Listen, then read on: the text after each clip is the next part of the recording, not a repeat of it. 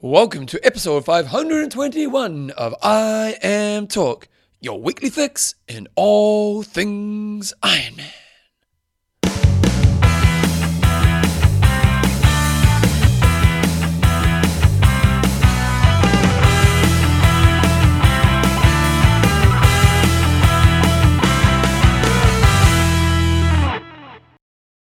Rightio team, welcome along to episode 521 of I Am Talk with Coach John Newsom and Bevan James. Oh, how you going, mate? I am pretty good. Why's that? Pretty warm?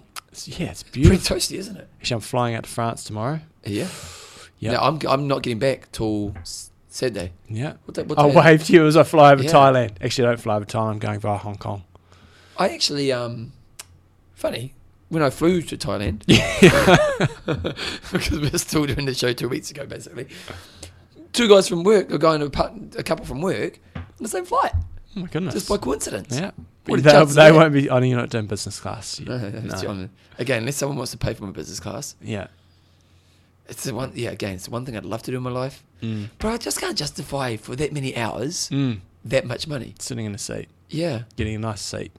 and I travel well, so it doesn't bother me, Mm. you know. But yeah, anyway, I'm Talk is proudly brought to you by Athlinks.com. Social Networking for Endurance Athletes, Extreme your Endurance. lactic buffer. And our Patreon. Oh, and let's name a few, John. You're naming them. Okay. You've Yeah. done Gotta it get my again. file. I've closed my file. Open your file. Okay. Do you know what this show is going to be dedicated to, Bevan? What's that? It's the Extreme Weekend. I'll go through that in a second. Okay. There is a ridiculous amount of extreme races going on. Okay. Adam the King Turner, Nick the Admiral, or Nick Oh, yeah. Nose Rose, Oh, Admiral. Mark the Unpredictable Wiltshire, Nice. Brian Funny Guy Fallon, Funny guy, Fallon. and Adrian Fui Fui Moy. Oh, that's a good nicknames. Jumbo. Okay, Jumbo. This week's show, it's a bit different again because we're not in the studios. We're going to do a little bit about what's happening in the races this weekend, but that's pretty much it. Then we've got two interviews. So first interview. First interview is with Jonas Colting, and for you guys who don't know Is he still Jonas. racing much? Well, that's what we're going to find out. So Jonas used to be a Ironman athlete, and he was a very good one. He has a medalist at the ITU World Long Distance Champs a couple of times, I think it was. Also did very well Ironman races. Don't think he ever won an Ironman race, but I remember him going head-to-head with Cameron Brown one year at Ironman New Zealand. They were running for a long portion of the run together. So he was a great Swedish athlete. But also after that, he's got into coaching and also doing some extreme adventures. So he used to come on some epic camps, but He was also a mean cyclist, wasn't he? no, that was Bjorn. Oh, Bjorn was the mean- Jonas was good all rounder, good swimmer. I never actually met Jonas. Didn't you? No, it doesn't. Yeah, the years I think he may have just kind of we It kind might of have been just before you sort of Yeah. cracking it big time. Yeah. But also he did earlier this year. He actually was over in Thailand, and they swam around Phuket. I don't know how long it took them. So Phuket's an island, and they swam around that for a bunch of days. But one of the main reasons I wanted to get him on, he's done the Otillo, which is a swim-run race in Sweden. He's done it at least a couple of times, I think. So I wanted to get him on to talk a little bit about that and how they actually do it. Because I'm coaching a couple of athletes that are doing it this year. They are doing it for fun, but what are the practicalities around it? Because you kind of can wear a wetsuit, but then you can also have a pool buoy. Yep. But you got to carry your running shoes as well. You got to wear your running shoes. What in the swim? Yeah. Wow. So you can either take them off or you can wear them when What you're do people put swimming. them in baggies or something? Do they? That's what we're going to find out, how the Swedish experts do it. Because Jonas, pretty sure, haven't done the interview yet, but pretty sure he's won the race again at least once. So we'll find out some tips for doing swim-run races. Well, there you go. And then we actually have an interview with a guy called David Galbraith. So this is an interview I did on my other podcast, Fitness Behaviour, about a month ago, and far out I got a lot of good feedback on it. So David Galbraith is one of New Zealand's top sports psychologists, and yeah, mind-blowing interview. It's quite a long interview. I think it goes for about an hour, so the show will be quite a long show, but it was I think you guys will get a lot out of it, so you can check that out. And if you like that and you want to check out more of my fitness behaviour podcast, just go to Bevan James Isles, or you can do a search on iTunes or whichever podcatcher you use, and it should be there. So this weekend, Bevan, it is crazy the amount of races that are on that are sort of the extreme races. Tell me so about it, you John. have the Opland Extreme in Norway. You have the Kelpman. Melina went and did that last year in Scotland. The Swissman Extreme Triathlon. The Austria Extreme Triathlon. So just because they're called extreme. You're calling themselves extreme? So all these races calling themselves extreme. Yes, they are. Do you know my extreme, John? Watch this. Extreme. Oh, he was doing this shit while I was sitting here reading. I was like, what is he doing over there? Sensational, team. He crosses his arms over. Cross like an X, and then you do a little fishy flying away like a stream. Extreme. Oh God! Come on. You've got to sell that to Extreme Endurance. We could have we could have invoiced them for thousands of dollars. The problem is, John, I did sell it from a TV program in New Zealand. Right. Back in the day, it used to be an extreme cameraman. Extreme cameraman. Yeah. So you got the Austria Extreme. You got the you'll love this name, the Schnellfleischnis, the Schnellfleischnis Jamkarl, which is in it's funny how if you just would have been Iceland. Immature here and words like that, and you just put about it in some body parts in particular, you could have a lot of fun, couldn't you? You do. Yeah. So the vision behind the Schnellfleischnis is combine a tough long distance triathlon with the most spectacular nature on earth. Wow. Okay, John, here's a question for a discussion of the week. If you could make triathlon into a quad sport, what would be the other sport you'd add to it? Like if you put shooting or something, like any sport you want. Well, they do this a little bit as kayaking. Yeah, that's true. That's the easiest one.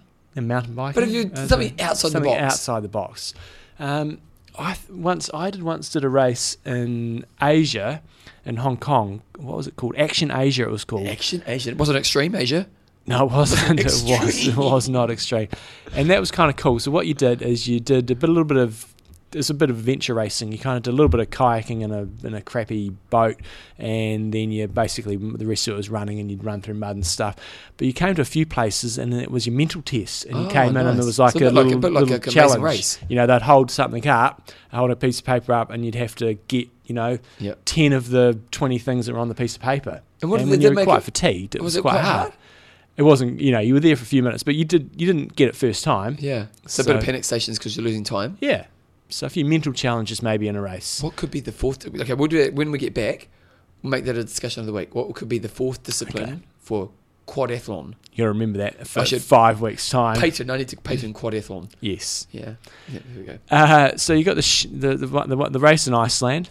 You got the Gladiator in the UK. You got the Northwest Triman in Spain, and then you got the Chi Triman in France. Now that race there was the one that had the most amount of elevation on the bike of any race anywhere in the world when we did that a little while ago.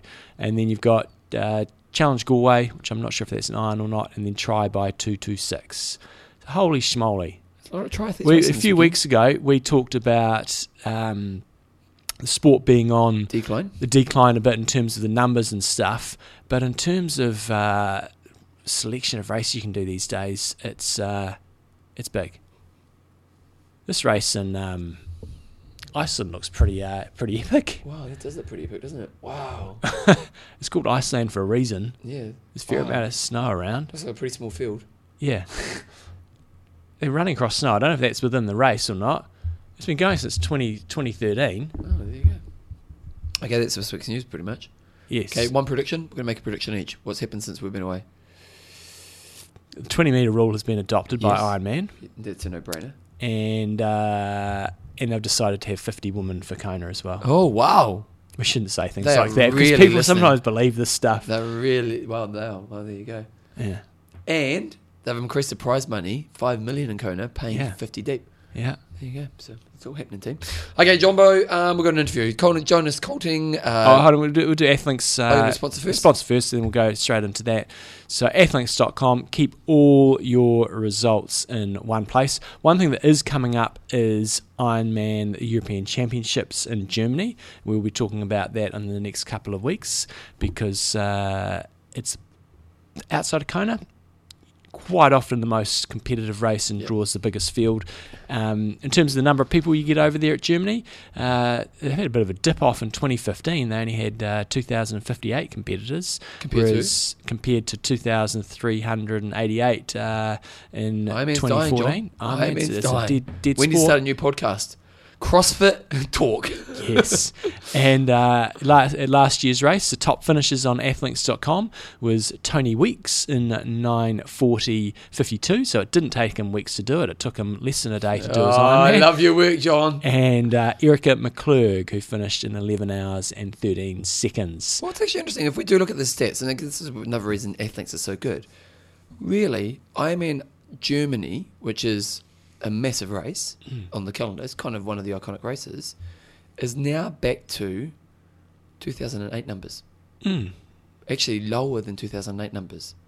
That was last year. It was growing every year. It seemed to be growing every year until sort of 2013, then slowed down, which is exactly in line with those stats we had a few weeks ago from Jeff. It seemed like sort of 2012, 2013 was when things were really peaking, and then it's just slowly drifting off. Still very popular. Still a great sport, but just numbers going down. Like at its peak, they had 2,500. So they've lost a fifth of the field. That's massive. In this race, which you kind of think that's going to sell that race. Last year, Ironman Germany, the average time for the boys was 12 hours and 14 minutes 21, and the girls was 12 hours 52.51, and the overall time was 12 hours and 18. They had 2,058 finishes, of which there were 247 females. All this courtesy of athlinks.com, the best place for you guys to keep all your results in one place. You can geek out on Athlinks, on your own results and on races that you enjoy around the world. Athlinks.com. John Bo, we're going to put Jonas Colting on right now. Okay, guys, so we've got the Swedish Express on today. Jonas Colting from Sweden. He's a former pro triathlete, 2 times Ultraman world champion, ITU world long distance medalist, been on the podium at Ironman races around the world, done Epic Camp a few times, and of late has done some pretty amazing adventures. So Jonas, welcome along to the show. Hi, John. Thank you very much. It's an honor to be your guest. No problem. Hey, it's been a few years since your pro racing career. What does life entail for Jonas Colting these days? Well, I actually try to stay close to the sport, or actually in the sport as much as possible. I do exercise quite a bit, and I have some very unclear, at this point still unclear plans about doing a few more serious races this year. So I never really stopped training for triathlons. I just sort of stopped racing at the higher point. But what I do these days is I host a lot of camps in Sweden. I host a lot of swim camps. Swimming is way up here. Triathlon is way up. Our niche sport of the swim run is way up. I know we're going to talk about that further on. And I do a lot of sort of corporate talks on health and fitness, and I have a big podcast of my own here in Sweden. So it all revolves around fitness and health, and in many parts triathlon. Fantastic. So and I might add, I just launched my my own wetsuit line actually. Really? I did, yeah. We can talk about that once we sort of get onto the Otillo side of things. A lot of people always, look at Kona, and for you, they maybe look at Ultraman as well. I guess I've got a few questions around Ultraman. You know, you've done it several times. 2004, you won the race. I wasn't sure, was that the year when you had really terrible weather? No, as I recall, it was pretty good actually. There was one year I remember seeing a picture of you around Hilo, and it was bucketing down with rain, but I think it rains over there most of the time. So tell us a bit about Ultraman and what your fascination was with that race, because you've done it several times, and from a professional point of view, there's no prize money over there. So what was it that appealed to you about that race, and why did you go back several times? Well, at a very early point in my career, I decided not to pursue Kona. I was there once, spent all my money, had an injury coming in, but I had made big plans, and eventually ended up DNFing the race. And I really understood at that point that the Hawaii Ironman is really for the is really for the top guys. It has a lot of corporate sponsorship backing them, which I did not have at the time. What I did have was I had support from the Swedish Federation, but that was aimed a lot for the ITU Long Distance World Championships and the European version. So it was quite easy for me to focus a lot on those races and had some stellar results. And it was much more fascinating for me to go to Hawaii and pursue the Ultraman World Championship.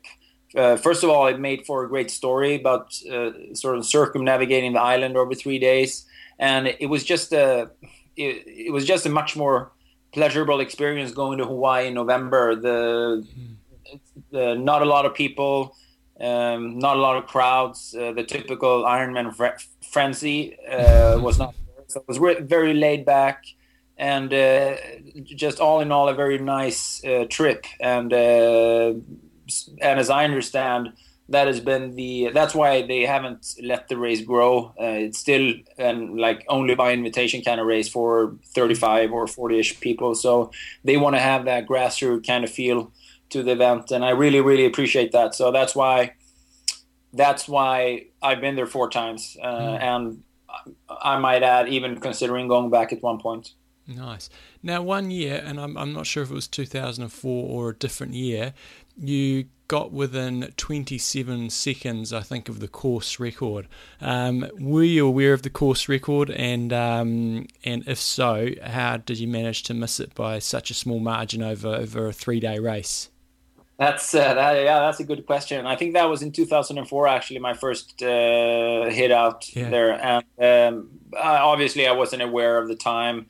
And I doubt that if someone would have told me over the last 5K or so running, I don't think I would have cared much, because I was busy just trying to stay alive at that point. But I wasn't really aware of how close I was. And obviously over a 22-hour race, there's plenty of opportunities to gain 30-some seconds. But I just I was really, really happy to come out on top of that race, just embrace the experience. So too bad though over those 30 seconds. Now tell us about the run in Hawaii, because I had a quick look at a couple of your results over there when you won, and your run times were sort of in the, I think, sort of the 7:15 range, which, look, running a bloody ultramarathon on that course, it just seems insane to me. But some guys seem to be able to, go down to 6:30 or so. So you're losing, big chunks of time on the run, despite being, a good runner. So how did the run work for you over there? Well, the two times that I won the race, I had a big lead coming into day 3. So everybody starts day 3 at the same time, and I've managed to stay with the leaders for the first marathoner. So I remember in 2004 we passed through the first marathon in 2:57, and so at that point I sort of felt that if I could just finish the race, I would still win it. And obviously after 3 or so hours of running there, it gets really, really warm, and I just need a sort of I need to walk quite a bit over the last marathon just to cool down a bit, or else I'm going to implode. So that's for me, it's been a safety measurement run, both those times that I won. So I'm sure if I would have had to run faster, I'm quite sure I could have, but it might have put me in the hospital. Nice. Outside of Ultraman, you mentioned a couple of ITU World Long Distance medalist performances. What were some of the main highlights for you of your career? Those are the ones that'll probably get pinned up on the wall as prestigious races. But what were the races for you that were real career highlights?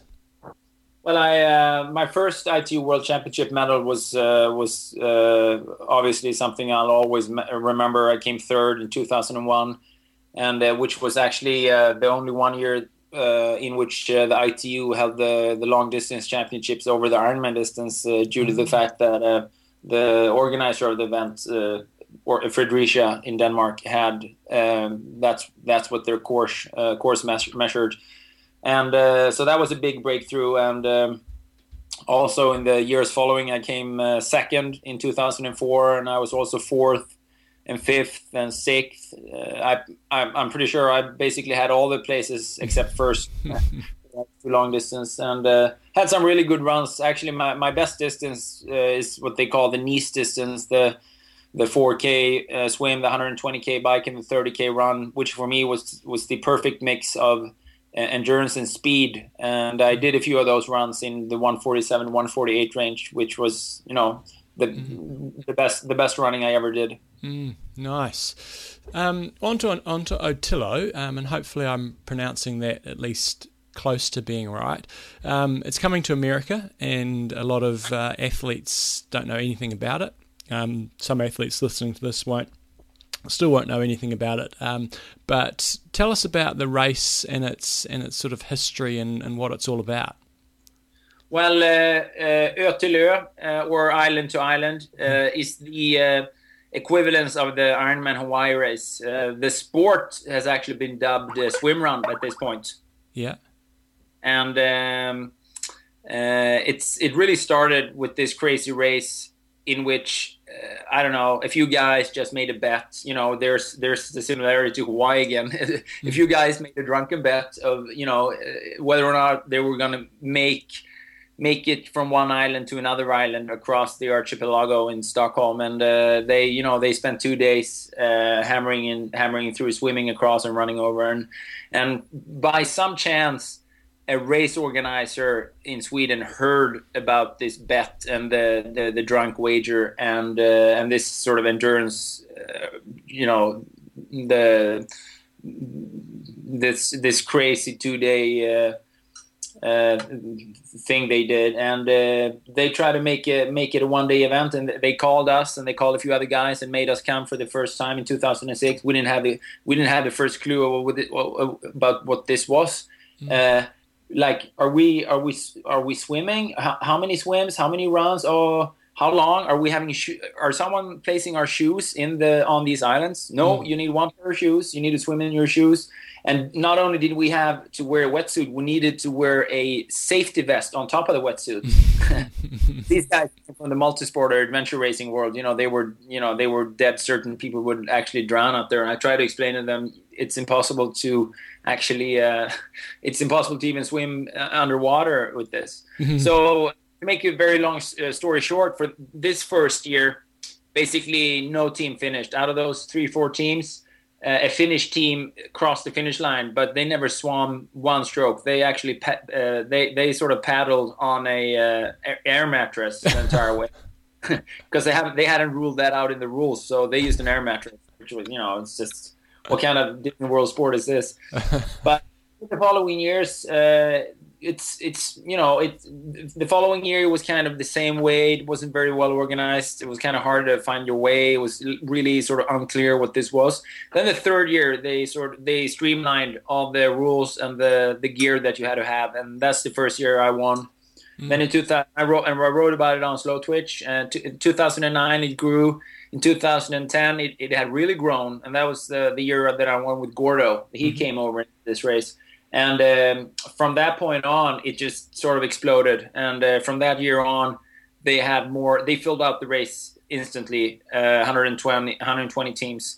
Mm-hmm. So what this is, this swim run is it's like an obstacle course, or it's like a swim and run course. It's like a very prolonged aquathlon where you sort of use the geography of wherever archipelago or lake, islands, and you sort of swim and run and swim and run. You always do it in pair, so you're always a couple. You have to obviously wear your shoes when you're swimming, or if you're not, some people take them off, but it takes a lot of time to stand still, putting shoes back on. So you're allowed to use paddles just to sort of get some lift in the water. You're allowed to tow each other if one is a stronger swimmer and one is not. And the sport of swim run, it's just amazing at this point. We probably have 50 races here in Sweden. I have my own race, which takes place in 2 weeks. Yeah. it's it's probably the hippest thing you can do. Like in Stockholm, if you were to run in downtown Stockholm on a lunch break, with your cut-off wetsuit and running shoes, you'd be the guy. the hippest thing you can do. And Ö till Ö, the organization, they're really good at sort of conceptualizing this as a business venture. They have 5 or 6 they own 5 or 6 brand races, which are like Ö till Ö qualifier races. They have one in Switzerland, one in England, one in Germany. They have 2 or 3 here in Sweden. They have merit races, of which one mine is one of those. They have a qualification system, a ranking, and they're really good at taking this extremely niche endurance wager and make it into a bona fide, legitimate sport. So what are the sort of distances for race day? That's a good question. Ö till Ö is roughly 10 kilometers of swimming and 56 kilometers of running. And the term running should be sort of translated very loosely here, as a lot of times you're basically just bushwhacking across an island that has no paths or anything. The race I have in Borås, where I live, is 5 kilometers of swimming over 13 swims and 29 kilometers of running over 14 runs. So, and I string, I have a number of lakes that I string together, and you swim across the lake and you back and forth, and it's a lot of fun. Okay. And so many people that have never swum before, that basically haven't run before, and they just people are just attracted to the grassroots kind of feel, to the adventure of things. My fiance, who had would have never dreamt of swimming, let alone swim in open water, she loves swim run. She wants to race a swim run race every weekend if she can. Nice. So yeah, it's pretty cool. So I'd say most distances for recreational athletes would take anywhere from 3.5 hours up to 8 hours. Yeah.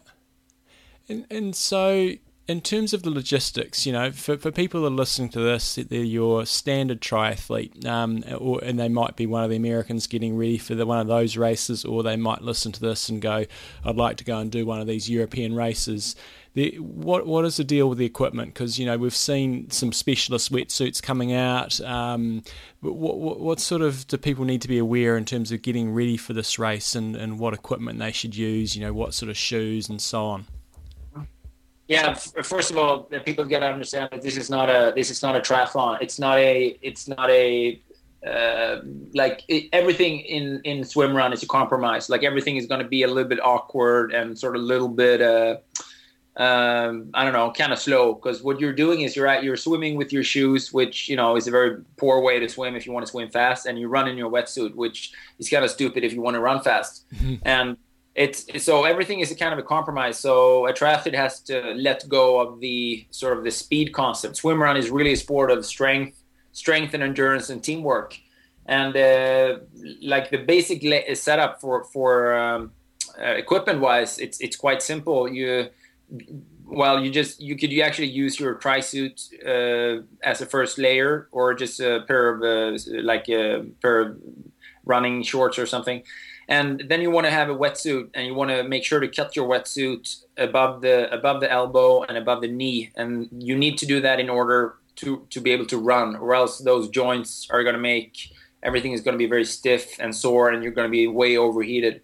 And like you mentioned with the wetsuit, some wetsuit companies have now also started to produce wetsuits with the zipper attached to the front of the wetsuit, in addition to the one in the back, which is just so you can open the wetsuit in front and get some fresh air in during the run. And that's the way that we've done with my wetsuit company as well. The trade-off, or actually the negative thing of having a zipper in the front, is that it makes the chest it makes it stiff on the front. So I actually prefer the old school version of just cutting in a normal triathlon wetsuit. And for the long rounds, you might sort of what we call cab down, like cabriolet down, to actually take the top of the wetsuit off and just tie it around your waist. And for shoes, your ordinary, like if you're an Xterra triathlete or like an Xterra athlete that do the mountain bike triathlons, like any kind of trail run shoe is fine. You want to have a shoe that is low to the ground with some good traction. Obviously, hand paddles are allowed, and so just choose the biggest pair that you think you can be able to sustain swimming with for whatever swim distance, 5 to 8K or something like that. Other than that, it's if you're teaming up with the slower swimmer, you need to have some sort of a bungee cord between yourself so you can pull your teammate or something, because that makes your team go faster. Mm-hmm. So there's plenty of pictures on slowtwitch.com, and there are plenty of movies on YouTube to see what everyone else is doing. And can you use a pull buoy as well? Yeah, sure. Yeah. I advise against it though, because you actually have quite a bit of lift through your hips with your wetsuit. I would recommend to put like floating calves on, and that's also what we've designed in my company. That like it's almost like compression tubes that you have on your lower limbs, and there is a floating material on the front there that floats your lower legs. Nice. Yeah. I guess one of the I'm thinking about this race. I'm thinking, God, you must cramp up chronically in the swim. So, are there any common mistakes you see athletes making, and is cramp a fairly common occurrence as you're getting sort of further into the race for the swim legs, especially?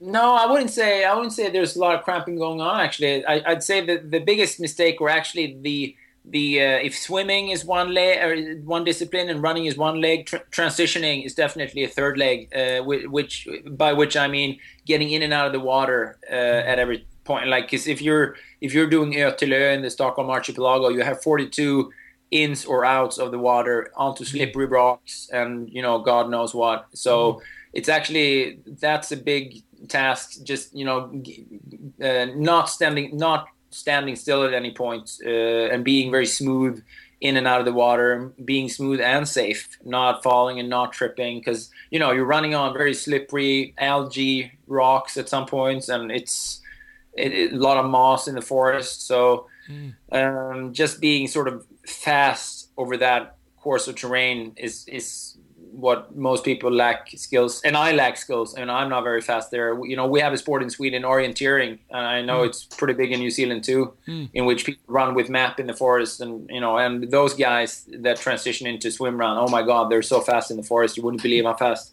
they can run. And I feel like I'm a dinosaur, trampling around, but these guys fly through the forest.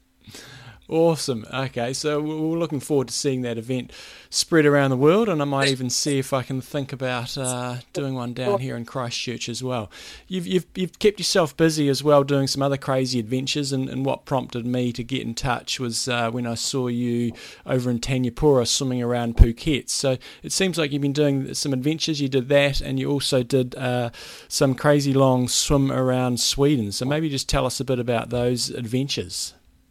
Yeah, that swim across Sweden a few years ago, that was really something special. I've always enjoyed sort of the adventure aspect of training, like we did with Epic Camp. When you move from one place to another, you go from point A to point B, and that really attracts me. I've done a lot of those training camps in Sweden. I've gone like 1,500 miles from the south point of Sweden to the north point by bike a few times as a training camp, and also, normally, typically running as well. And I, at one point, I realized that I'd never done anything similar with swimming. And I felt that, given the fact that Sweden is filled with lakes and rivers and has a very long coastline, I figured maybe, you should be able to sort of swim between one significant place to another. And when I studied the map, it was quite obvious that you could actually swim from Stockholm, which is the capital, and on the east coast in the Baltic Sea, and you could actually swim through sort of lakes and in oceans and through rivers, man-made rivers, lakes, and actually swim across Sweden to the west coast to Gothenburg, which is the second closest city and quite close to where I live.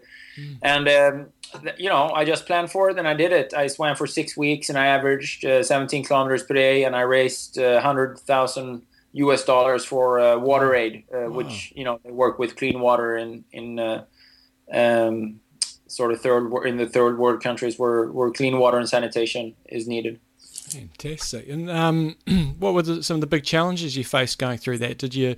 Was it I can imagine doing these big running events where you run a marathon a day for multiple days and your knees and stuff giving out. How did your body handle all that swimming? Actually, my body handled it very well. It was more, for me, it was just a very long, tedious not a tedious, but it was a very stressful project since we have this charity thing going. And I had quite a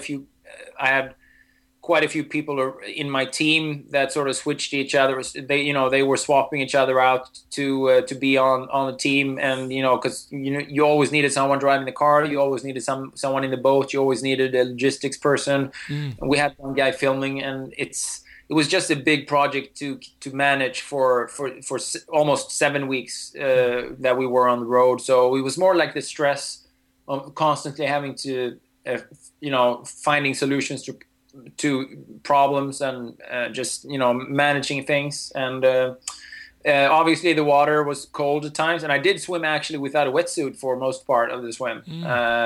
We just had a fantastic summer that year. In the end, it got really cold. It got really windy. We had a lot of headwind, a lot of waves, and it just wore me down. In the end, I was very fatigued, but physically, I got stronger and stronger. I probably had my best few days of swimming in the very end there, and it's crazy. But when I finished, I just wanted to keep swimming. I just wanted to get in the water the next day and just swim. Nice. It's weird, but that's how it was. So yeah, it was quite a journey. I'll never forget it. So in terms of what you got going on in Sweden, obviously our audience is a pretty international one.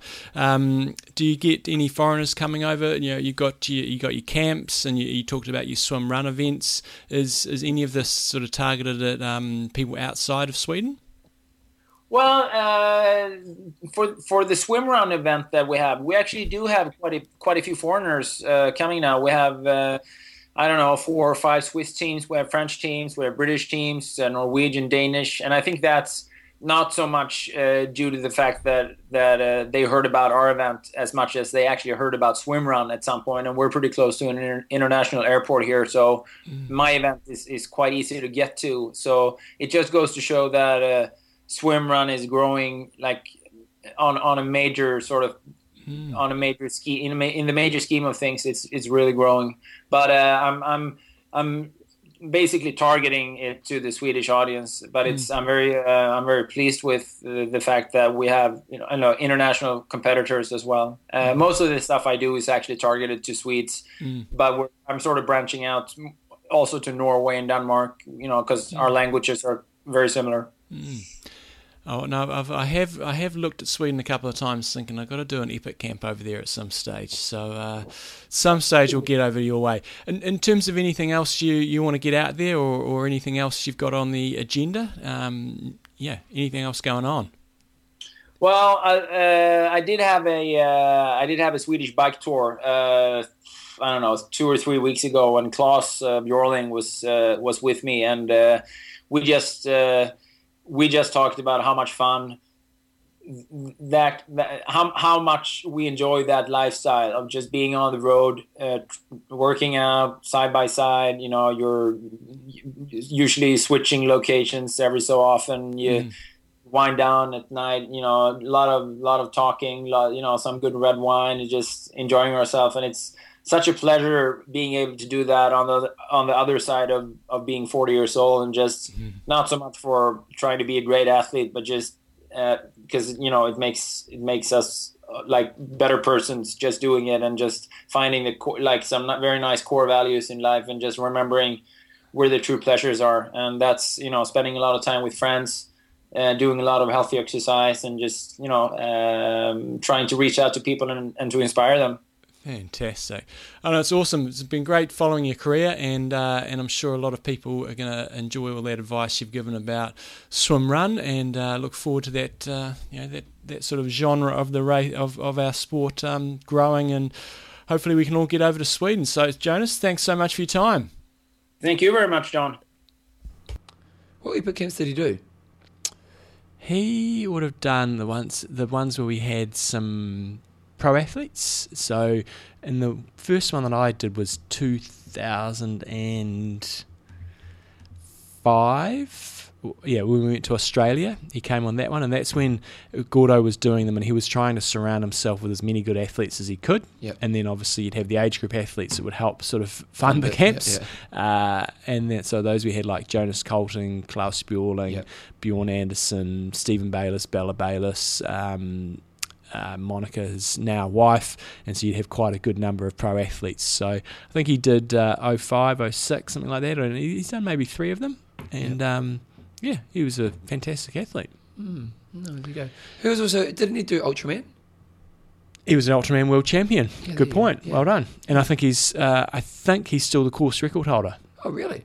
Yeah, he's certainly, he's one of the few pro athletes that actually did the race, because you don't get any prize money at Ultraman. It's all about the prestige of going and doing it. So I wouldn't say, we had Hilary Biscay's also done it as well. Yeah. Gordo won it. But Jonas was probably the most well known in terms of actually, being a world championship medalist. Yeah, I think so. Pretty sure. Sorry, Melina, I should know these things, but yeah, I think so. Yeah. Back in the day. Yes. Okay. Well, there you go, Jonas. It's not a race that you do for prize money, though. Okay, we've got another sponsor, John. Let's talk about X Endurance. Tell me about it, John. Love their protein chocolate recovery drink. Post training and recovery, refuel with 1500 milligrams of lactate, natural fuel, helps support new lean muscle growth. Key things is gluten free, hydrogenated oil free, preservative free, and trans fats free. And that's all good stuff that I've been learning about in my nutrition paper. Is it really? Got to get rid of all those things. The trans fats? Trans fats, that's a bad news, Brown. So 18 amino acids, branched chain amino acids, 100% of US recommended daily serving of vitamin B6, B12, and D. Cool thing about the Extreme Endurance protein, tastes awesome. It's just a beautiful like chocolate milkshake, and it's fantastic. So I'll be cranking some of that over in France. Guys, it's pretty well proven that protein is obviously going to enhance your recovery. So check out xendurance.com. Remember, use your promo code IMTalk10 to get 10% off anything on there, and that's on the .com, .eu, .co.uk websites. Check it out. Also, if you are someone who likes to use the protein and you've got a kind of a system around it, you might just after a long run you have a bit of a protein shake, and you kind of realise that after every couple of months you run out, you can just go on the recurring delivery, an automatic delivery, and so it turns up every period of time that you need to figure out how often you need it, but once you've done that, then it just kind of pops up. It's always a nice surprise when you do something like that too, eh? Oh yeah, love it. Just turns up. Oh yes, exactly. Okay, X Endurance, guys, check it out. Okay, Jumbo. Now David Galbraith. David Galbraith is. I actually heard an interview on Tony Veach, and I thought, wow, this guy's fascinating. And he's basically a sports psychologist. He's worked with Olympic gold medalists. He's worked with top end sports people, basically from all levels. So I asked him to come on my show, and really good interview. I really enjoyed this interview. Got a lot from it. I'm sure you guys will as well. So I'm going to check that on right now. Here we go. Here's David Galbraith.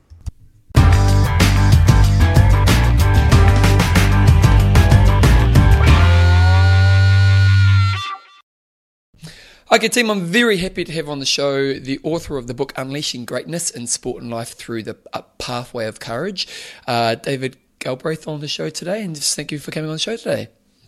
Oh, Bevan, my pleasure, man. I'm looking forward to it. I've been thinking about it this morning, actually, thinking I'm looking forward to doing this chat. Oh, good stuff. Well, first of all, I always try to kind of learn about the person first. So maybe just tell me a little bit about your history and what got you into the idea of studying psychology leading early on in your life.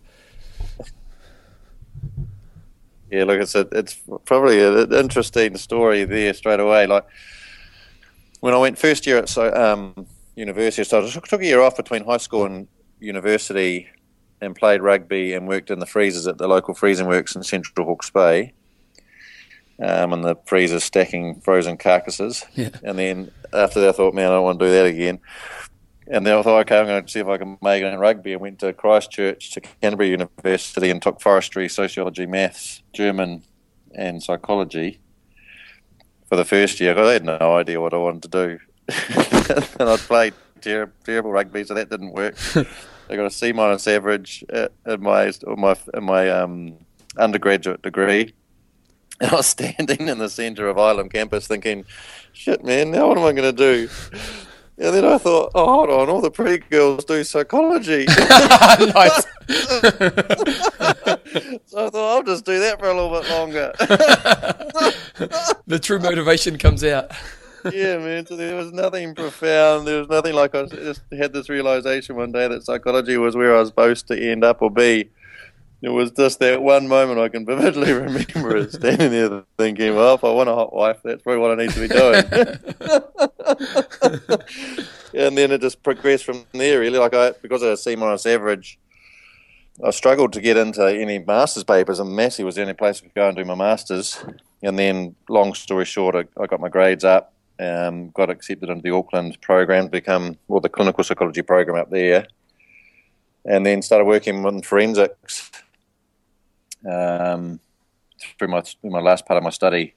And it was there that I had the realisation that was where I was supposed to end up. So it was obviously a long journey to get there, but I had that moment in the end working with the Lincoln Youth in Auckland where it was like, yeah, man, this is what I was supposed to be doing. And so I guess that's where I ended up as a psychologist, and then did that for about 6 to 10 years, as well as the child, youth and family, or our social services. Yep. And then when my daughters were born, I was just working with sex offenders as well as within social services with parents that hurt kids and struggle with parenting. I guess it was in that moment that I realised when my kids were born I couldn't maintain compassion. And really? Then it just became really apparent that I needed to do something else. And I was a failed athlete in so many codes. I thought, oh no, I'll just start doing some sport, and started to put together a sport program. And obviously rugby was my passion, and tried for 3 or 4 years in Hamilton to get into Prem Rugby, because there's no one doing sports psychology in Premier Rugby back then. And they were keen as mustard to have a coffee and just chat. I think maybe a farming background, it was always enjoyed talking to people over a coffee, so they always enjoyed that. But I didn't get any traction really on getting in front of rugby players and actually getting stuck into the psychology side of things and performance. And then it was probably second year after trying to get into that environment, I realised I had to do something different. And so then I challenged myself to live by what I was trying to work with athletes on, which is to be courageous as hell. And so I thought to myself, well, what's the most courageous thing I can do right now? And then I thought, well, the most courageous thing to do would be to phone the All Blacks. Oh, really? Wow. I was taking in Prem Rugby. And for those who don't know overseas, All Blacks is the biggest rugby brand in the world. It's the All Blacks are the best team. It's in New Zealand. It's just the biggest institution, isn't it? Yeah, it's massive. It's a machine. Yep. Yeah, it's a massive machine. And so that was probably it certainly was. It was the most courageous thing that I could come up with in my head to do. So shaking like a leaf, man, I was petrified, and phoned the NZRU and said what I had was a sports psychology program I thought that could really help the All Blacks. And she was so nice, man. She said, oh, that's wonderful. Oh, here's a phone number of one of our providers who's in Hamilton right now. And I was like, you're joking. It was like one phone call, and then that led to a wonderful evening where I went around and met up with a guy called Dave Hatfield, who was working with the Crusaders, I think, at that time, or within that network anyway. And we just spent the evening and chatted about psychology, and he was an ex-farmer, so we talked about farming, and long story short, he became a mentor. And then I guess that's where the doors really started to open. I started to work, got into Prem Rugby in Hamilton, and then long story short, I just did that. I just jumped in. I was working as a clin psych then, but I came on board with a rugby team that did bloody well, and I just immersed myself in it. And I think what you said before, that whole thing about image and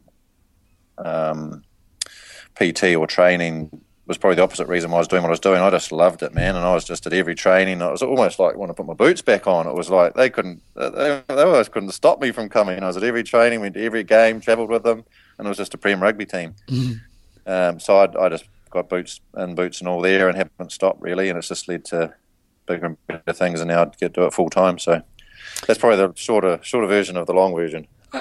You have had an interesting kind of trajectory in your career, because I always find it really interesting nowadays, and we'll talk about, a lot of your philosophies and kind of tools that you can share and stuff, but nowadays there's, you're working with people who are motivated to get there to their best. And whereas in the earlier part of your career, you were dealing with people who didn't have any life skills, and very destructive.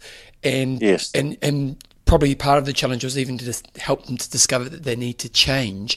So when you think about the earlier part of your career, when you were dealing with that kind of opposite kind of person who you're dealing with now, what kind of impact were you able to have? Or was it a losing battle? And if so, when you were able to create change, what helped change in those environments?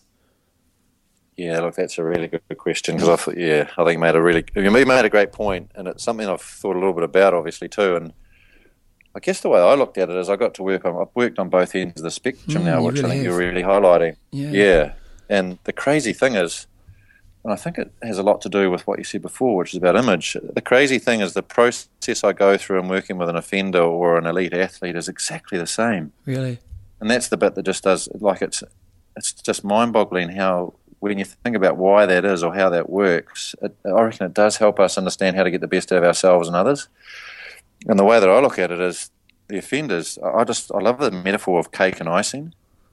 Because when I grew up, my old man and mum they were good people, man, but we were poor, eh? Like, Dad was a shepherd, he earned $25 a week. Mum was a home mum. She did all the baking, but we made butter by hand. We had a house cow, and we didn't have icing. She used to make great cakes, man. Like, she'd make fruit cakes, chocolate cakes, banana cakes, carrot cakes. We never had icing. But every 6 weeks we'd go into the local city, which was Napier, from way in the Wops, and a little Vauxhall Viva, and buy groceries. And if Mum and Dad were happy and we were well behaved, we got fish and chips on Marine Parade. Yep.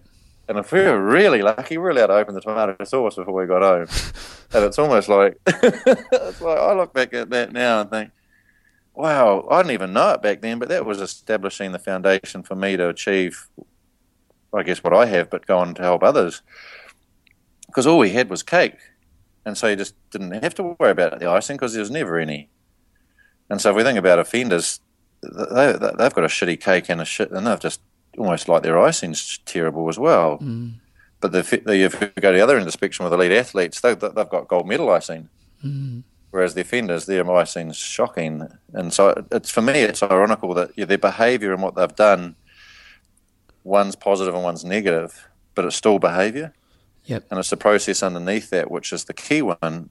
And so you can have an athlete that's doing amazing things, but they can be depressed, man. Yep. And they're depressed because they're infatuated with the icing or infatuated with image or whatever it might be. All they're looking at is the icing. And their cake's like so thin, it's almost like, I laugh when I go to a wedding, eh? Like if you go to a wedding and you usually see this at weddings, eh?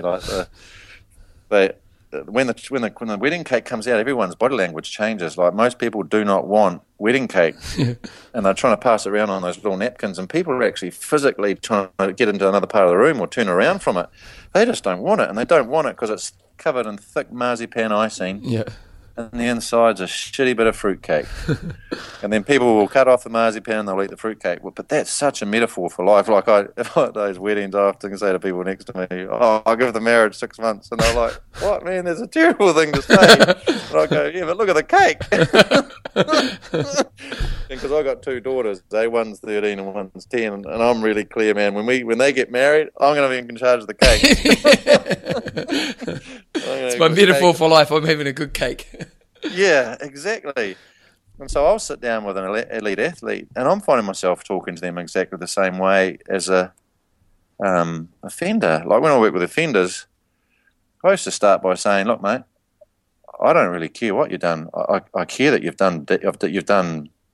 You haven't done good things and you've hurt people. That's what I care about. But reality, I'm going to put that aside. We'll get back to that. But first of all, we've got to help you find yourself." Mm.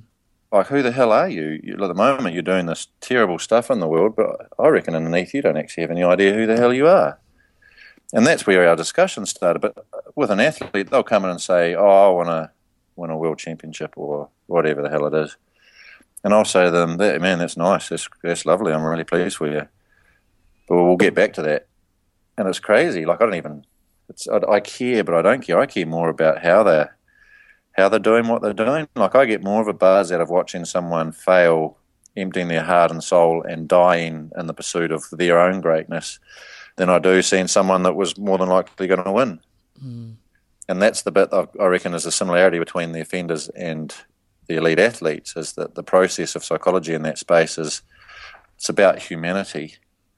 It's about challenging them to look at themselves. It's about challenging them to go on a journey of self-discovery. And it's about challenging them to get away from the way that the whole world does it, which is it's all about image and it's all about icing, and everything gets lost. And I reckon that's why the planet's in the state it's in, and that's why our economy's in the state it's in, because it's all about the illusion of icing, and there's nothing of substance in it. And shit, isn't it ironical now that we're actually learning that sugar is toxic? And so it just makes so much sense to me that the icing metaphor is also there's the image for the psychology or the mind is toxic too.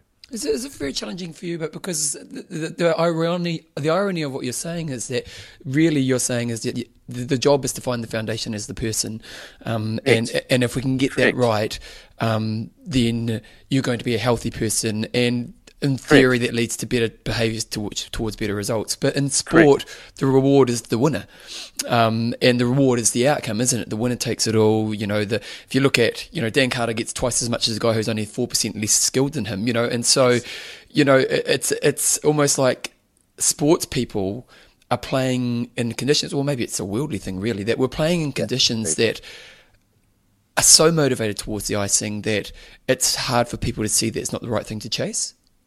Yes, you hit it on the nail. We get indoctrinated in this. We get taught this from school. We get taught this in sport. We get taught this in the way society operates. Is that the richest, most successful people receive what from the outside looks like all of the greatest life. And the saddest thing about that is it's not true. Of course, we need for me the best example that the ideal outcome is a lovely thick carrot cake with a nice slither of cream cheese icing with a great coffee and a great cafe with great friends. Now that's the perfect picture. So we still need the icing, but the ratio to which that we live our lives of cake to icing is wrong. And most people can't fathom or deal with the possibility that they're going to have a piece of cake with no icing. The fact that they'll, the hardest thing for me, which I see, is people struggle to make a commitment to do something for life if there's no guarantee of payback. And unless they get guaranteed that they're going to get some sort of payback, some sort of recognition, some sort of success, in the sense of that word of success, they don't start. Or they don't even try because they're not going to get anything for it. And I just think, wow, that's the very reason that you struggle with your own emotions there, and longevity with regards to being disciplined and maintaining habits. They're constantly looking for external motivation to give themselves the reason to be doing what they're doing, but that's the opposite to what we need. I love the concept of you get married twice. You marry the woman, ideally, of your dreams or whatever, and you marry what you're doing. And you don't go, most people go, I'm going to do 6 or 7 different things in my lifetime. I'm thinking, man, we don't have time to do something that deeply we've only really got time to do one thing really, really, really well. One's to hopefully generate some happy kids or a family, if that's what we choose. And then the second one is to find something that we absolutely love doing that's then going to make a difference in the planet. And those two things, if you just pursue that, and you look for examples of it, Mother Teresa, there's a great example of it. A lady had no icing. And you can guarantee if you put her through a stringent psychological assessment, she'd come out pretty happy. And that's a crazy thing. It's funny, just from my own experience, I just went over to England to do some work, and I stayed with kind of a mentor type character in my life, and he's just this very wise soul who's had a big impact on my life. And he lives in the poorest part of England. And he lives in this apartment unit, and it's literally like 2 small bedrooms. But he's a very intelligent man. He could have all the icing if he wanted to. And he's a school teacher, and all he wants to do is have impact on young men. And you just, and even because I do have that sense of mission in my life, but even just going back and spending some time with him, and it was just a real realignment moment for me, because there was, I do get caught up in chasing some icing that it's actually not that important. And it was just one of those moments where I was like, oh no, he's got it right. It is just that your job is to do your mission and commit to it. And actually, there's no sense of lacking in him at all. You know, there's no sense of that he's lacking anything in this process. You know, if anything, he's just ultimately fulfilled, and he sees the impact he has on the world, and it's so rewarding. And I just came back from that experience, and I'm someone who's pretty close to that normally anyway, but it was just such a realignment of, oh wow, he's got it right, and actually that's where I need to keep my focus moving forward, not being distracted by things that aren't necessarily that important. Oh, absolutely. And our challenge, if we think about that as a process of change, is like I was sitting with an athlete, and early on, I'm going, okay, if we start talking about courage pretty quickly, because I believe the courage concept or the value of courage underpins everything that follows. I don't think we can even find our why until we've talked about whether we're going to choose to live our lives by courage or be a coward. Because it's that process of reflection on the underlying way we live actually frees up the unconscious mind to be open and vulnerable, or closed and repressed and regressed. So if we're living with self-doubt and fear of failure, there's no way we can find our accurate why. There's no way we can find out what's deeply important to us, because we're actually, brain science shows us that we're actually operating from a place of safety. And when we're in a place of safety, there is no neurochemical process going on which causes us to want to open the front of our brain and thrive. So if that's in process, there's no way we can actually get that until we operate from courage, which will then ironically open up the brain in a way that generates the neurochemicals that we need to free us up to think ambitiously. Conversation for me is the primary one to start with, because then they go, yeah, I want to live a life of courage. I want my life to be defined by courage, not being a coward. And I go, great, we'll start that today. And if they're in a relationship, I'll say, right, let's say it's a young 20-year-old male. I'll say, sweet, have you got a girlfriend? And they'll go, yeah, I have. And I go, how long have you been going out with her? And I'll go, oh, maybe 4 or 5 years. I say, she's pretty important to you then. And they go, yeah. And I go, okay. When you come home from your training and you're recovering, and let's say she's in town, and then she comes home and you hear the key go in the lock, what's the first thing you think? Do you think, yay, she's home, and rush out and give her a big hug and say, I've missed you? Or do you think, oh, shit, she's home? Yeah. And so I'll start with conversations like that, and then I'll say, okay, so you're a son, so how often do you talk to your dad? What's your relationship like with your mum? And I'll go through the whole world almost like a Warren fitness check and go, right, let's look at those, and you tell me out of 10 about how pure they are. Because usually once they connect with courage, what we find is that they need to go and have some pretty hard conversations, because there'll be places in their life they're not happy about. And it's not until they can get that alignment that I reckon they free up their mind to live frontal brain and then be ready to thrive. And if they haven't fixed those areas in their lives or got them as well as they can, like I acknowledge in some people's lives there's pricks in their families, and they're not the sort of discussions I'm encouraging them to go and have. If those sorts of people exist, they're better off just to cut them out and get on with life themselves. But I'm talking about, your general relationships where you might not be quite happy because of certain things, where you can't express who you are fully because you're just repressing a little bit of being conservative and careful, you're not being yourself. They're the sorts of discussions I'm talking about. Because ultimately, in the end, whether it's your first-time runners, whether it's an Olympian going for a gold medal in a final, at that point they start. It's the challenge about how pure are they going to be in their self-expression. And if they're not expressing themselves fully with their girlfriend at home, there's no way under pressure in a rugby game that they're going to be fully unleashing unconsciously, instinctively. There'll be fear of failure and self-doubt there somewhere which will be holding them back. So the point of courage, I reckon, is the fundamental one. And then from there you go, right, now you've started to understand this concept of courage. You've got your homework to go and do in those areas. And then I want you to think about what you want to do with your life or what you really love.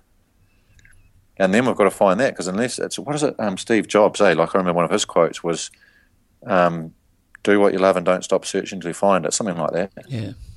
And saying no 1,000 times to find out what you really want to do. And I think that's a critical ingredient, is we live in a time where it's essentially up to us what we choose to spend our life doing. And that makes it hard sometimes, because now you have to be responsible. You can't just follow the sheep. Well, we still do, but I reckon the hardest thing is to actually sit down and go deep inside yourself when you're quietly, your mind's quiet and you've got a nice quiet mind, and actually ask, what is it I want to do? Where am I happiest? Where am I feeling most fulfilled? And then you pursue that. But most people never do that. In regards, let's say, I come along and I have, I do think that, have you built a life based off insecure decisions or of fear or safety, and, and then obviously the job is to shift myself to a place where I can make these courageous decisions. But when you work with somebody, because a lot of people wouldn't have the tools to actually deal with those moments. So how do you help them move towards that place? Because I'm sure lots of people listening to this right now are probably thinking, you're probably hitting some notes with them and they're thinking, maybe if I reflect upon myself, I am making decisions based on that. There is this kind of, you can't just jump the bridge and try to see if you can make it, but there are tools that you can help that make that kind of first step more achievable, or is it very much just be courageous and go? Or there are. There's a number of. I think there's quite a few ingredients that we can pump into the cake to help generate a product that we're really proud of. Yeah, and I think the first one is the first tool, if we think about it internally, is to, I reckon, almost there's got to be a decision point where you decide things must change. And until we actually have a decision point that, I vividly remember, and also I've seen that in so many offenders when they were changing, is the ones that really changed, they would say things to me like, David, I'm sick and tired of living this way. Mm. And when I'd hear that, when I'd hear someone say, I'm sick and tired of this, I'd be going, now we're ready for change, because now what we've got is internal dissonance, or we've got some discomfort internally. And if they've not made, so that's key. But if also I'm hearing that without any excuses, and I sort of that's one of my golden rules is no whinging or give up talk and no excuses. Because as soon as we've got whinging and give up talk and excuses, we're actually nullifying a really important psychological process, which is internal dissonance based on discomfort. And often when the excuses pop in, we might be a little bit ashamed about how we've been behaving or whatever it might be, or the way our life looks. We don't want to nullify that at all. We want to feed that, so it forces us to actually go, you know what, I'm sick and tired of being this way and it's going to change. So I reckon that's the first thing, is internally, the way we talk to ourselves is so important. Mm. So we need to just monitor that and make sure that we're not making excuses, we're not whinging for the way things and the circumstances of what they've given us. Because I've seen some people who have had terrible lives change and make great lives, that they were doing crime, they were doing horrible things, and they've been bashed and beaten and abused as kids, and they had a horrible start. But the ones that just go, that is what it is, and they didn't whinge about it, they didn't use that as a reason or excuse for them to be behaving badly now, they're the ones that really shifted and really changed. So I reckon that's a key part of those ingredients internally. And then the second one, I think, internally, is to have that chat and go, I can't do everything. I can't be a doctor, I can't be a lawyer, I can't be a physicist, I can't be a surgeon or whatever, an artist. I've got to decide what I'm going to spend my time doing, because my time's limited. And if they can find what they love, then that's the second ingredient. If they genuinely, and it's easy to find what we love, we just look at some old Premax principle, which is if no one has no external controls on them, what do they spend their time doing? Mm. So you just watch someone across a week's schedule and say, can I have a look at your week's schedule? Because then you can start to see what they really love doing. That's the ideal way. If you want to see what children really love doing, just watch them play, and they'll go and do what they love. So it's the same thing for us as adults. Is if we had free time, what would we do with it? Then once you've got that clear, that's where we start to put on the external scaffolding. And if you go, so if we just take us for example, if we go, I want to help people change. I want to be someone who helps people achieve their own internal greatness and external potential in the world. Then you simply ask, if I could have anyone to be my mentor, who would that be? And then that's a first external bit of external structure that you need to put in place, because that again, you can see how much courage is that going to have, because you might actually think someone who's incredibly famous and lives on the other side of the world, and then that's where you essentially, once you get that one clear, because then if I'm working with that person, I'll say, oh, that's a fantastic person. Wouldn't it be amazing to have coffee with them? And I go, so these are your homework, so how are you going to link in with them? How are you going to meet them? And they'll say, but I've got to earn $5,000 to fly over to America to meet them. And I go, imagine what that will feel like, hopping off the plane in America, hopping in the taxi, driving to their clinic that they're running, and you wait till the end until there's no one there, and you walk up and shake their hand and say, let's say it's Jack Nicklaus in golf. Jack, I've come all the way from Hamilton, New Zealand, because I want to shake your hand and have a cup of tea with you. It'd be like, that would be massive with regards to internal motivation to change. Mm. But it doesn't have to be someone on the other side of the world. It might be someone in your community that you think, because for me, the mentors often, they are around us anyway. The key thing to be mindful of when you're asking whether it's the right mentor or not is, does the thought of phoning them or meeting them scare the hell out of you? And if it does, then it's the right person. If it doesn't scare you, then it's not the right person. It should make you feel really uncomfortable because they're, out of pure respect of who they are, it should almost make you shake when you give them a phone call. And then that's the first ingredient. Like if you can have the courage to identify that person and then actually phone them or send them an email, or if they live within your community, actually go and knock on their door. The number of people that don't do that because it's too scary, the ones that do it, I just see them, they just fly. It's incredible how much that injects into them self-belief. And it's like anything for me, the more we commit, the more we actually believe. And so that's a huge step. And then once that's in place, I see people all of a sudden generate this massive self-belief because they've actually committed massive courage to actually make that happen, and then it creates a lovely process. So once I got the mentor, that's the key, because then you sit down and make a plan. And that's the whole idea of the mentor, is that they usually have 30, 40 years of experience, where we don't. It's almost like we're vulnerable by saying when young, we're new, we don't really know what to do. And that's what the mentor is about. It's emotional support, but it's also about the guidance to make sure we're doing the right things in the right way. And obviously, I reckon a lot of mentors become good friends, because usually the person that goes and asks them to be a mentor, there's usually quite a bit of alignment in values. So that's a really important point, is you identify what your dream is, what you love doing, and you're going to spend a lot of your life doing and committing to. Find the mentor, build the plan. And then once you've got the plan, it really comes down to making sure that you've got the right supports in place. And that's where elite sports athletes are very fortunate, because they're surrounded by people who they've got worlds around them, don't they? At the game. Correct. And so if you don't have that, well, then you make do, but you still try, and there's still so many generous people out there. And let's say it's rugby. If you're a rugby player and halfback and then play for the All Blacks, you might go and approach a current super player and ask them to be a mentor, but you might go and get passing coaching from someone who's practicing or running a first 15 in a high school. So you basically use the resources around you to make sure that you've got the best you can access. And I guess the key bit off that too is, as you start to put your plan together, one of the things I always really encourage people to put in is, ironical as it sounds, is what time in the week are you going to give away, where you're going to do charity work.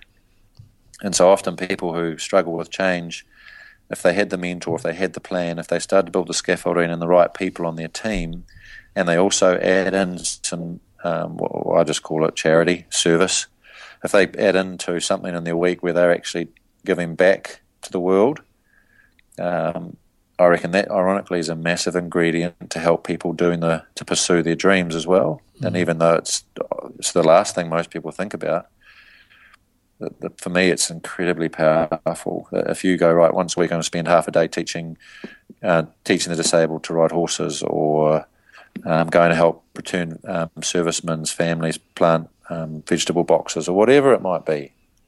That in itself, ironically, is a powerful motivator to maintain your own journey, because from that comes pride, and pride is the very foundation to self-belief and confidence and ambition and enthusiasm. So all those things flow off that. But we don't, and this is where I keep it too, is we don't go and be generous or do service in a selfish way to get more motivation. We do it because it's the right thing to do. And I guess that's a bit for me. So there's some of those tools I think are really important early on. And unless people set that sort of structure up, what I find is that if you're a lone monkey, you're a dead monkey. You can't do great things alone. When Ed Hillary climbed Everest, there was 100 people on that British climbing team. 100 people. Yeah. They make it sound like it was just Ed and Tenzing set off with a backpack from Kathmandu. Well, I always think the greatest punishment is solitary confinement. It's like, we need people. Yes. The worst treatment you can give someone is to leave them isolated. And correct. And within ourselves, we have this thing of, I need to do it by myself. And actually, we need to open ourselves up to people, because A, they can support us, but B, actually we support them. So together we're becoming greater. Correct. People have this thing about not being vulnerable and asking for help, but for me it's the marker of greatness. The greatest people are constantly asking people for their ideas. For me, the first way to tell whether someone's a coward or not is how much control they influence in their environment. Cowardliness behaviour goes along hand in hand with control and resistance to feedback and closed mindset or fixed mindset, and it's all just becomes a really vicious internal cycle with tear themselves apart inside. But if they go to the other end of the spectrum and they're open and generous and they don't care whose name's on the medal, then that's when the magic really happens. I remember listening to Sharapova won the French Open, I think, about 3 years ago. And she came in smiling, massive smile, and the media asked her, "Why are you so happy?" She said, "Look, mate, I come to these tournaments and my only expectation is to give my heart and soul. I have no expectation of myself to have to win." And so for me, again, it's just that whole thing. If people can free themselves up from needing the icing and find that the actual process of doing what they're doing, if they truly love it with the right sort of people, generates a way that they feel that they probably fantasize would happen when they achieve the icing. But the irony is you get that before the day you win your gold medal, or you get that before you win the championship, or you get that before you achieve the job promotion by looking and investing into the cake. Well, it's interesting as you talk about this kind of process that you're talking about here, because to me, one of the points where people will probably have to really be ultra aware is that in that moment of finding love is to realize that I'm giving up the icing. You know, some people are going to find like that kind of finding the passionate life's a really interesting thing, because if I find a passionate life in an area, like, for example, some industries just don't get paid that well. Fitness is a good example. There's not much money in fitness. Yeah. Now, people who work in fitness, you tend to find people who work in it for a long time can often get a bit kind of disillusioned because they actually have got a passionate life, but the financial rewards of the industry is not that great. So they start to get jealous of the financial rewards of other industries. But if they went and became, an industry where you had to sell your soul to make money, they'd hate it. But, that moment in that finding my love, I also accept that means that there won't be this icing, but that doesn't matter because I'm in my love. Correct. And the irony of it all is all of a sudden the icing comes thicker than you can deal with. Yeah. That's the funniest thing too, is that even though, and not every example, not every case, but it's almost like the more that we disconnect from needing or wanting something and actually settle into, I guess, being very grateful for what we've got in the moment and doing what we purely love and enjoy just in the now, and then almost like just have the faith that tomorrow will take care of itself if I keep doing what I'm doing for genuine reasons. Yeah. That generates everything that we need. I heard some fascinating research where I think it was either $50,000 or $80,000. But once you earned that much money, it didn't matter whether you earned 80 million or 50 billion. It became meaningless. Yeah. As long as you had enough money to have the bare essentials that you and your family and bits and pieces around you needed, after that, the money became meaningless. Mm-hmm. Isn't that crazy? Yeah. But no one knows that. They all assume that, if I have 50 million, I'm going to be $50 million worth of happiness. Yeah. It doesn't happen like that. One thing you talk about, which I really loved, was this kind of idea of how do you see pressure? And this is very much an athlete's kind of experience. And like a lot of people crack. A lot of people see themselves as failures in those pressure moments in their life. And you want me to talk a little bit about that, because I kind of liked the way you talked about it. I thought it was quite cool. Yeah, look, probably the example for me which just really struck home was watching Novak Djokovic play Federer in the 2011 US Open. So Djokovic is 2 match points down after 4.5 hours, and he's walking from the backhand side, left-hand side of the court to the right-hand side of the court, and he's just nodding and just he's got his bottom lip tucked up over his top lip, and he's just doing this little wee nod. And they asked him afterwards what he was thinking, and he said, it had nothing to do with Federer. I was taking legally as long as I was allowed in between shots just to absorb the moment. And I went, wow. How, if we just stop for a minute and think about what he just said. And then I remember that there was a 60-minute program on him recently where they talked to him about his childhood, and he grew up in Serbia. That's my understanding. He grew up in Serbia when the Civil War was happening and they were bombing. So at night he'd take his blanket and pillow into the bomb shelter, and he'd lie there hoping they didn't hit the tennis courts, so he could play tennis the next day. Yeah. And so straight away we're starting to see how his mindset, for him, of course, he loves winning. He loves being competitive, so he does like icing. So I'm never ever saying that we don't have those things, but it's about getting the order right, the ratio right. But in that moment for him, if we asked him what's most important, he would have answered, because this was, I guess, the short version of it, I bet he would have answered that I hit the ball as hard as I can, or that I be myself. So in that moment, it wasn't about being careful and hoping Federer made a mistake, and because it was $1 million point. If he lost that, he's out. He gets $500K. If he gets through to the final and then loses, he gets $1.5 million. So it's $1 million point. So for me, in that moment, when I watch him play that point, there's nothing in the way his body language looks which equals pressure in the dictionary. It doesn't. It's just they're completely different things. The way pressure is defined in the dictionary is usually with an athlete is they rush the moment, they want to get it over and done with, it's uncomfortable, it hurts them, they're petrified. That was nothing what he was feeling. And it just, what I built off that was a moment of greatest importance in our life is a test. It's a test of our internal integrity, about who we are and can we maintain that in that moment when it matters. It's easy to be positive and upbeat when things are going your way. It's easy. Yeah. I always want to listen. I want to see people when they hit adversity. I want to see people when the world starts to fall down around their ears, when their pressure, based on the dictionary, hits. Because that's when we see their character. That's when we see their identity come through and how they define themselves. And so for me, the moment of our greatest opportunity, our greatest pressure should be something where we embrace that, because now's the opportunity to actually see who we are. So in that moment, the whole world saw who Novak Djokovic was. They saw a man who loves playing tennis, and the most important thing to him is he hits the ball as hard as he can. So he absolutely ripped a forehand return from Federer's serve and smashed it and went on to win that game and the match. And so it's like, for me, the pressure moment is something that we should run towards, because it's everything, because they don't come along that often. No.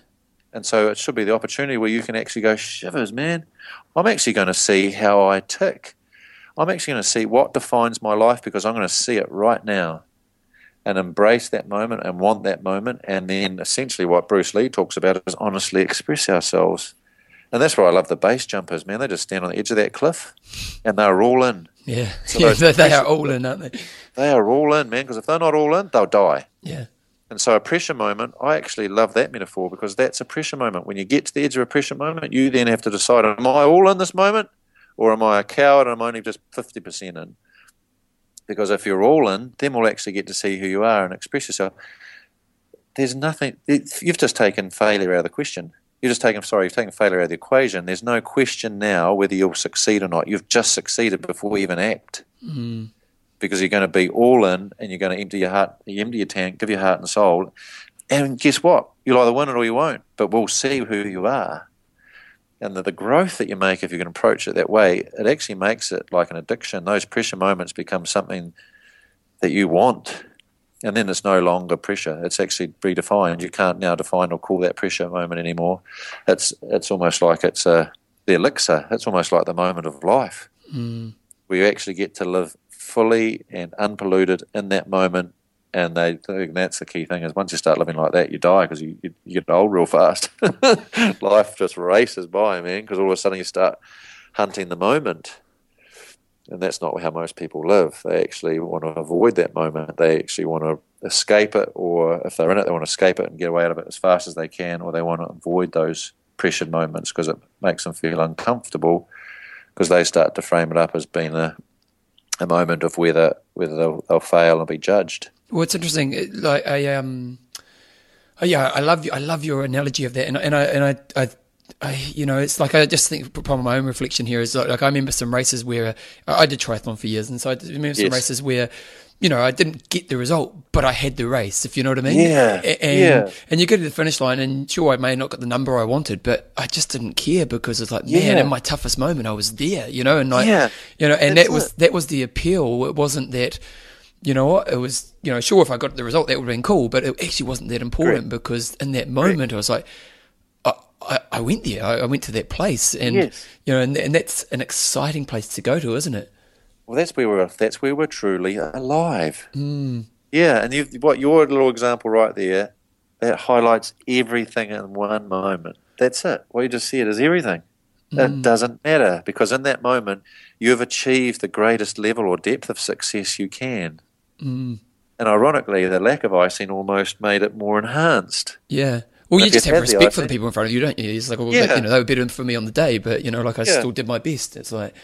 Well, and the irony is, too, even if you had won that, the winning of it would have detracted from the way that you reflected on the cake of the race. And so it would have polluted the space, and you would have missed out on really identifying the depth that you took yourself in that moment to get the result. And that's what happens, I reckon, is the icing... It just covers it over, and then we move on, and we've missed the moment of actually finding out more about who we are. Well, one thing I'm curious about is people age. Like I'm coming up 40, and you're kind of it's almost like sometimes people are courageous when they're young, but then as the older they get safer, and that courage, because we can. It's almost like we've found our place in the world, and that's where we'll stay. And it's like because we know this, and that kind of courage stops and. That evolution, that seeking of that higher self kind of goes because safety stops us. Is this something you experience? I think it's a social thing. You do? Yeah, I think we're socially almost conditioned to believe that once we hit 40, we hit those middle years, we're moving towards retirement. Just all the words they start to use about that period of time immediately generate a psychology or a mindset which matches it. They don't talk about 40 as being your opportunity now to adventure in the world in a way that you never could because you've got resources and time. They don't talk about it that way, but we should. Our children my children will, another 5 years, they'll be like living their own lives. So actually, you've got to start talking about life in a way which reflects the way the 20-year-olds talk about it, because if we don't, people start to talk about it like they're dying. yeah. And funnily enough, they start bloody dying. Yeah, and society kind of puts that context on you, don't they? Like it's funny, if you get injured now, like, I've always pushed my body hard. And if I get injured now, the comment is, oh, you're getting old. And it's like, well, I've always got injured. Like I push my body hard. It's just injuries are part of the deal. That context gets put upon you, doesn't it? Exactly. Like I've learned to ski in the last 2 years just to find another edge where I can push myself to fear. Yep. And so I've got an extreme skiing mentor and a race mentor. I rip up the mountain and I just can't wait. And I see people my age going to have a coffee. Yeah. And I go, where are you going? And they go, I'm going to have a coffee. I need a rest. And I go, what do you need a rest? Look, it's a beautiful day. Yeah. And I'm trying to charge around. I end up skiing with guys who are about 20 and they're looking at me like I'm some sort of old crazy dude. Yeah. Which you are.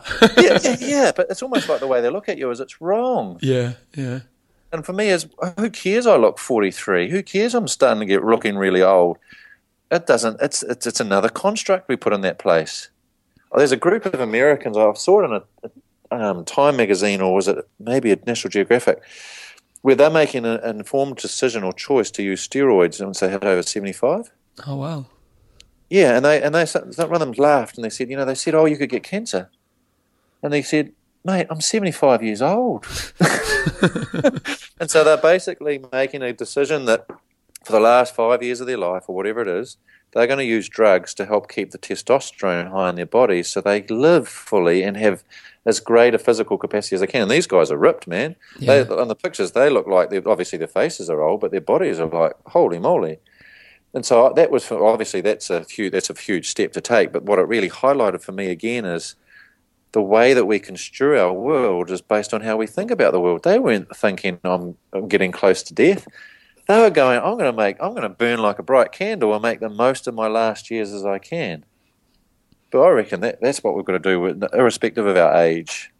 And so that's the bit for me. Those middle years that you talk about, I reckon it is. I reckon it's a social construct that we then play out.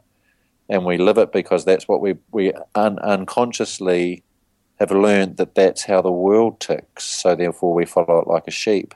But there are examples out there where the people who aren't like that, and they've just realised it, but that's actually not true. Mm-hmm. And so it's an opportunity. Like I want to live. It's almost like at the moment I'm trying to live my adventures through my daughters, and people go, "Oh, that's enmeshment. That's really unhealthy. They've got to live their own lives."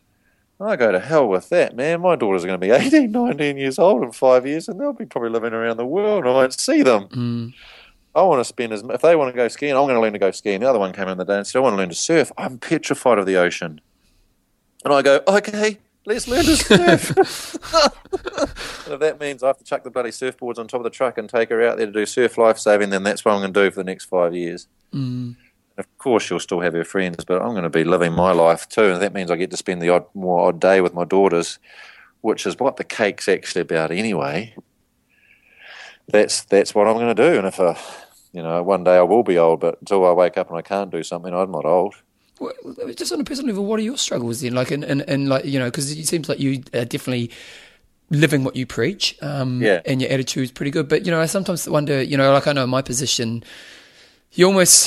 the world perceives you that you're perfect if you get put in certain positions, and it's far from true because we all have our struggles. Yeah. And I think it's almost important that we do show, the things that we need to work on within ourselves. And so when you reflect upon yourself, where's the growth within you? Yeah, that's a really good point, because the crazy thing is it's massive. Like when I was 29, as a training clinical psychologist, I was having more panic attacks than people that come and see me with anxiety. Really? They'll be sitting there telling me about their anxiety, and I'm thinking, man, there's nothing compared to what And I was in a place where if I hadn't had the realization through my training about what was happening to me, and then had the tools about understanding that, it would have done me in, man. I would have ended up in psychiatric care. I'm really clear that's where I was heading. And even my supervisor back then said, David, I'm not sure whether you're safe to practice. And I just looked at him and went, I know. I know that, man. So that was a real difficult time. My late 20s, man, they were a struggle. It was seriously hard. And that all stemmed from a deep, deep fear of being inadequate or judged or not liked, or people not liking me or not fitting in. Like, I'm really clear that's what it was. That was my deepest fear, is that people actually wouldn't like who I was. I would be seen as thick or whatever it might be. So I had many derivatives. And even today, my greatest struggle is to free up from what people think about me, and worrying about whether I'm doing a good job, or worried about whether they like me. So it's still incredibly powerful. Like it's abated. I don't have panic attacks anymore, which is fantastic, because essentially all I did was, where am I scaredest? Where am I having those panic attacks? And then I said, what's the most courageous thing to do? And I went and chucked myself in the deep end, and then basically approached those things. And then in psychology speak, it's called graduated exposure. So I went and just confronted them, really, and then that got me through it, and as it does. But I still notice the remnants of it now. And so, for example, I swear a little bit, and when the environment's right and the groups are right, it's all out. I will just use it as an opportunity to be all in. Yep. And then sometimes people give me feedback and they say, man, because with my daughters, they have the worst word in our family with my children growing up has been the word stupid. Yep. So when we use the word stupid in our family, it's like, whoa, that's a really bad word. So they have no idea their daddy's like this. And then people will say to me in some of those groups, they say, I think you should stop swearing. And I'll say to them, if I stop swearing, I'll start caring. And if I start caring, I'm going to have panic attacks again. I've got to make sure that I keep this swearing up in the right place at the right time, because it's my ongoing little booster that I give myself to say to my head, David, I don't actually give a shit. Yep.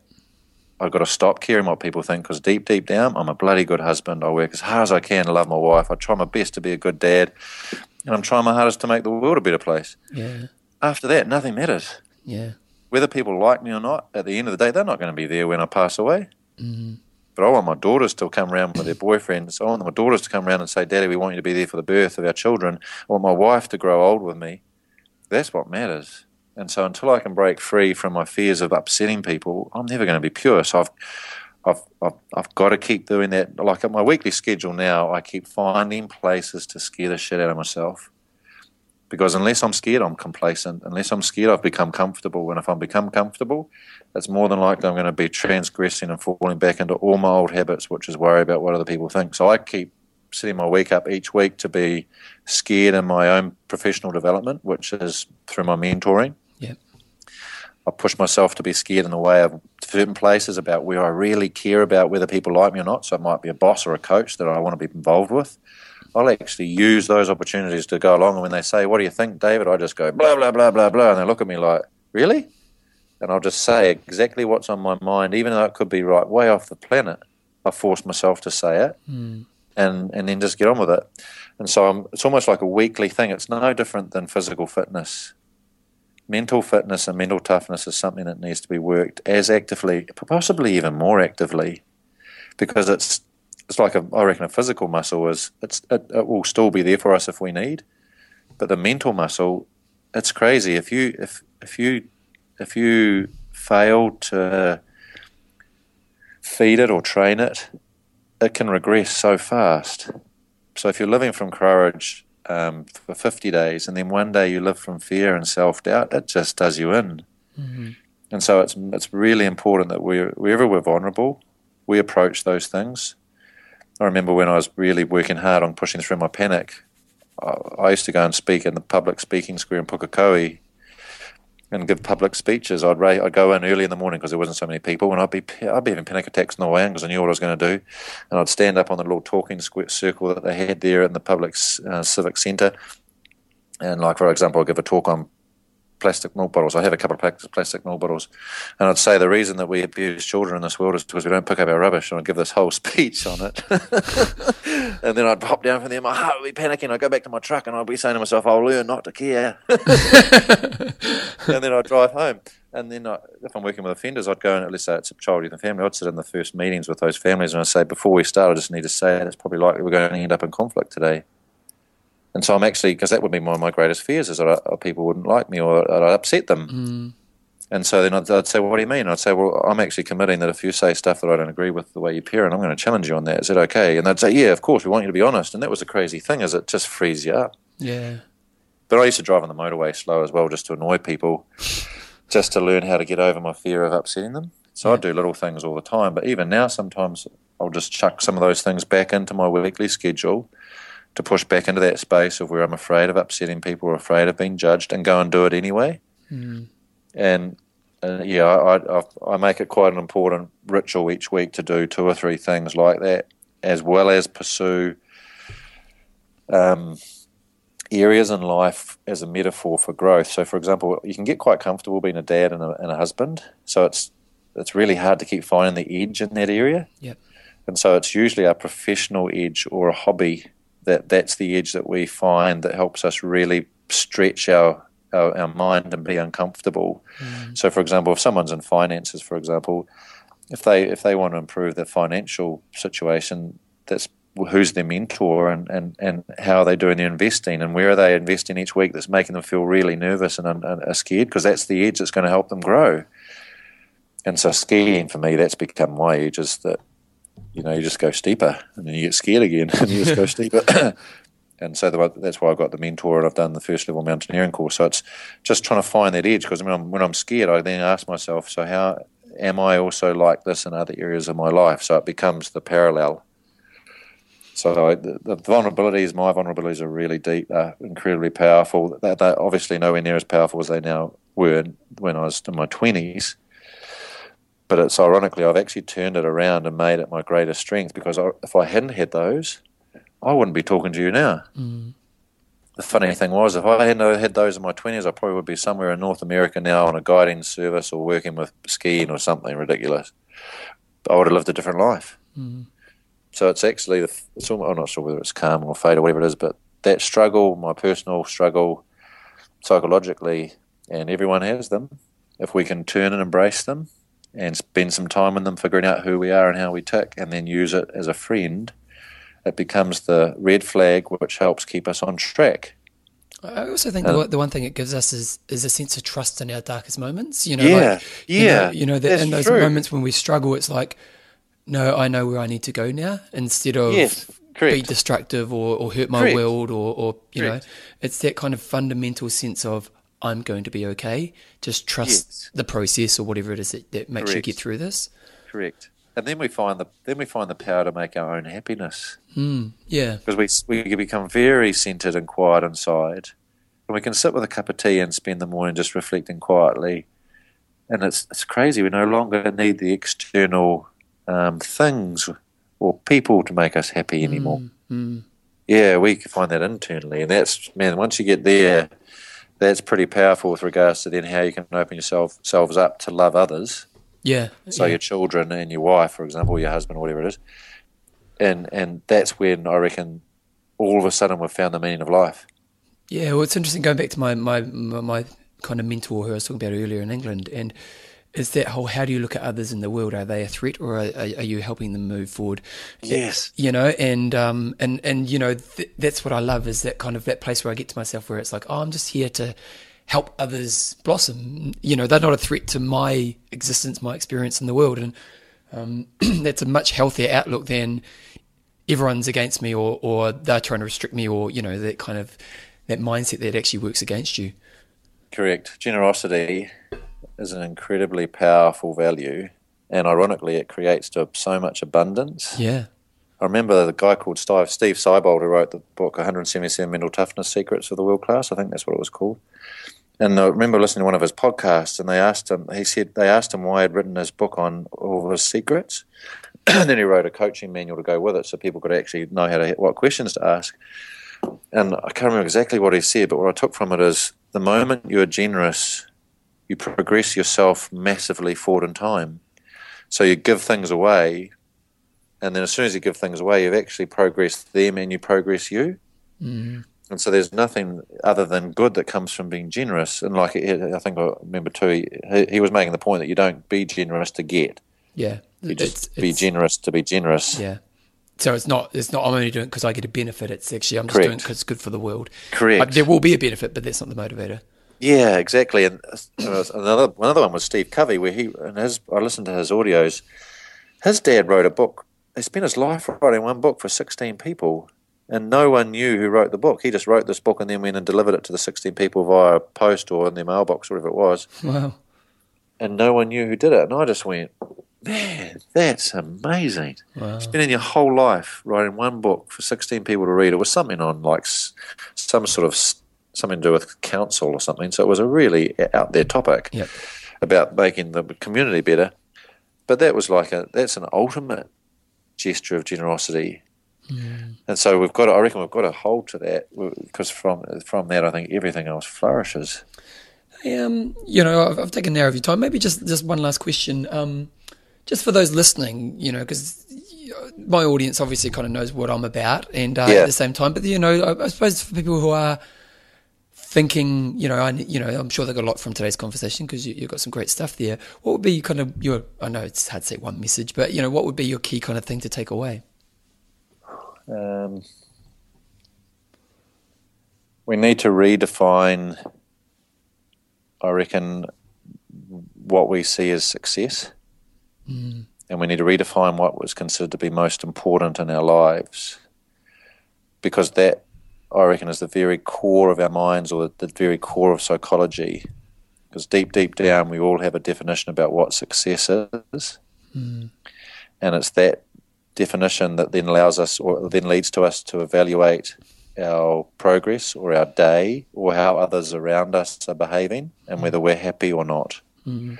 And while we have success equals outcome or success equals icing, I think we're doomed.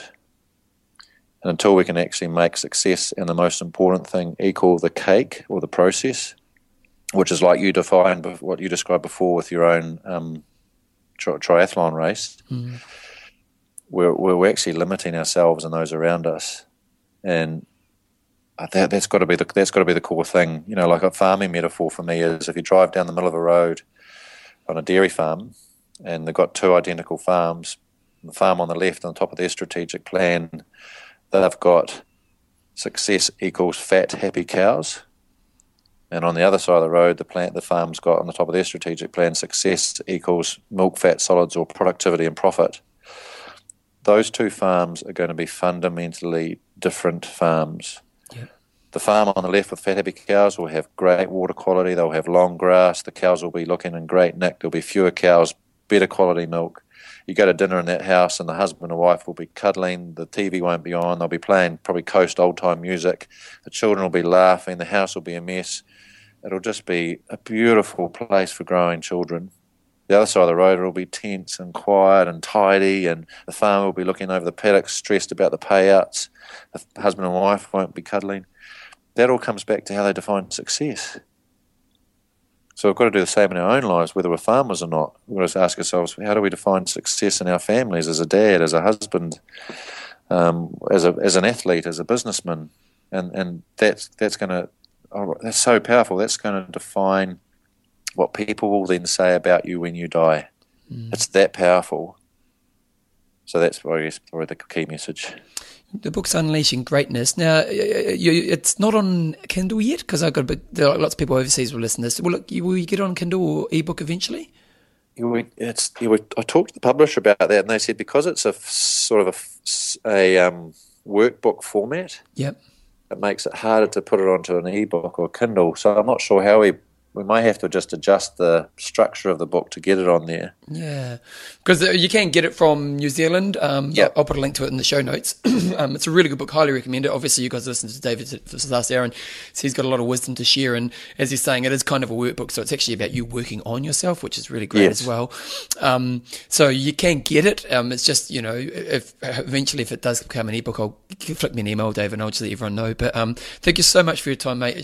You're so passionate about what you do, and your message is so great, and you're obviously helping a lot of people, in your own community and in the work you're doing. So keep up the great work, mate, and thank you so much for your time. Cheers, I really enjoyed it, Bevan. Thanks very much.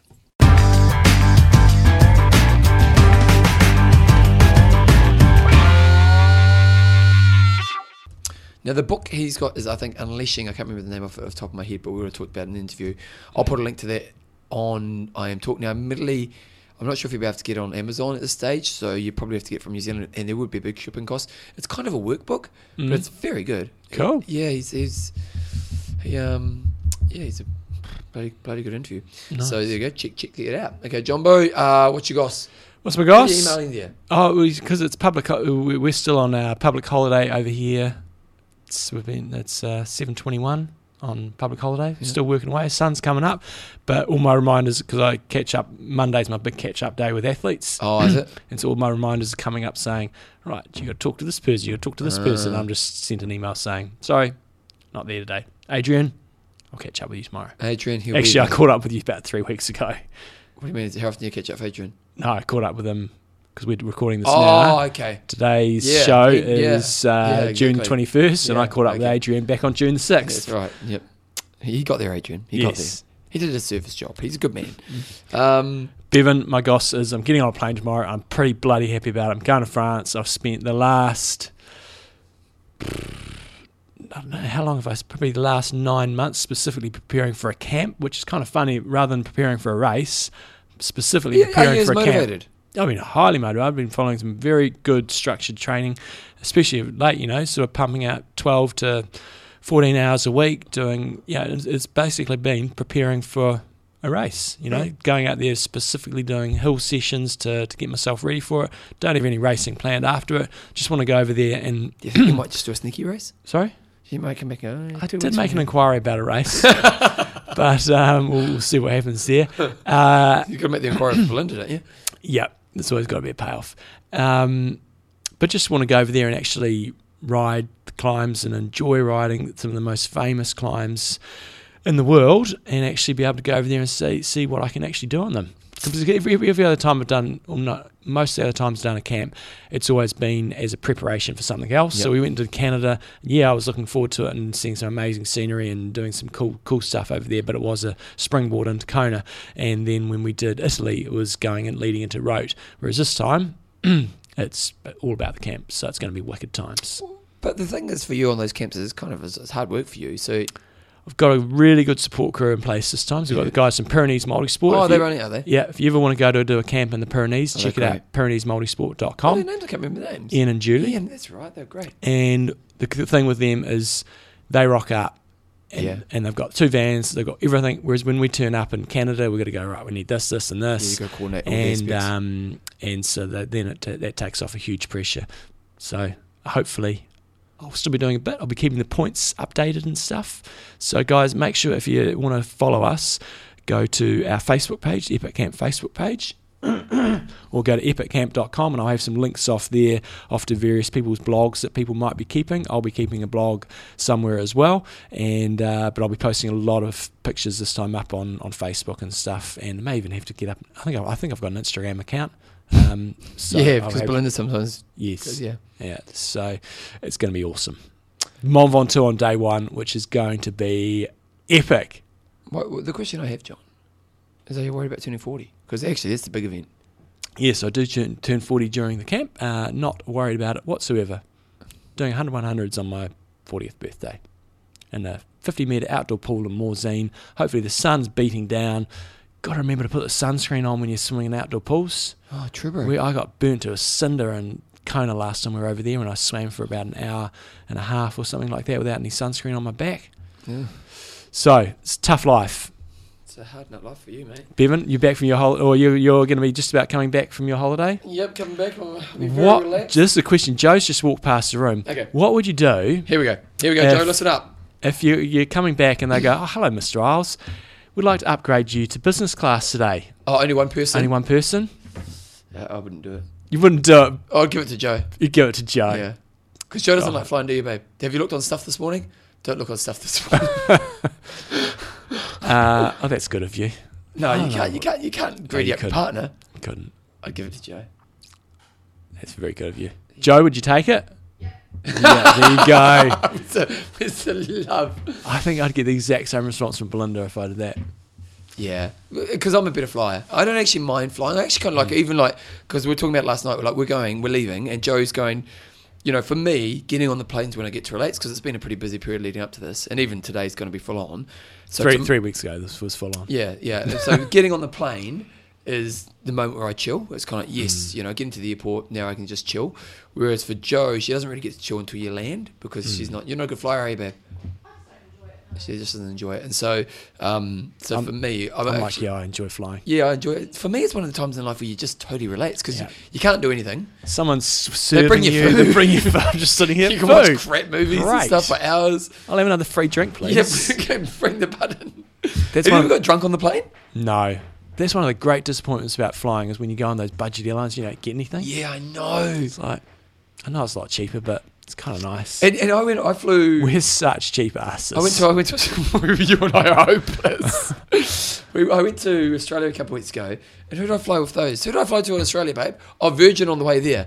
But because it was bought, someone else paid ticket and they bought me the work, so I had everything. And when you're on the old cheap flight and people have got the service, and you're kind of justifying why you're full not to do it. I mean, you're wise not to do it. But I have to admit, it was quite nice to get the service on the Peugeot flight. We're so cheap. You and I are hopeless, aren't we? Yes. Yeah. Now, hopefully. You're right, you're losing the plot. Hopefully by the time we've got this rolling, is the rote thing might be happening. So if you're thinking about potentially wanting to do rote next year. Oh, what, so we're announcing it now? No, we're not announcing it. Well, you kind of are. I am, but I've got 3 weeks to sort it out. So by the time this comes out, hopefully. So there's a chance the boys could be going to rote. If you're thinking you want to do rote next year, I think we did talk about it on the show, didn't we? We have talked about it, but the wheels are starting to move. I've been planning routes and stuff like that. So we're thinking about doing a camp? Yeah, but before rote next year. So I'm going to have to train again? Well, you don't have to do the race, but you want to do the riding. Yeah, I'm going to do the camp. Yeah, you do the camp. Yeah. So we're basically looking at doing about a week-long camp before the race. And rote? Well, this is where the debate's going to happen. It kind of depends. John, there's no debate for me. You're organising it. Yeah.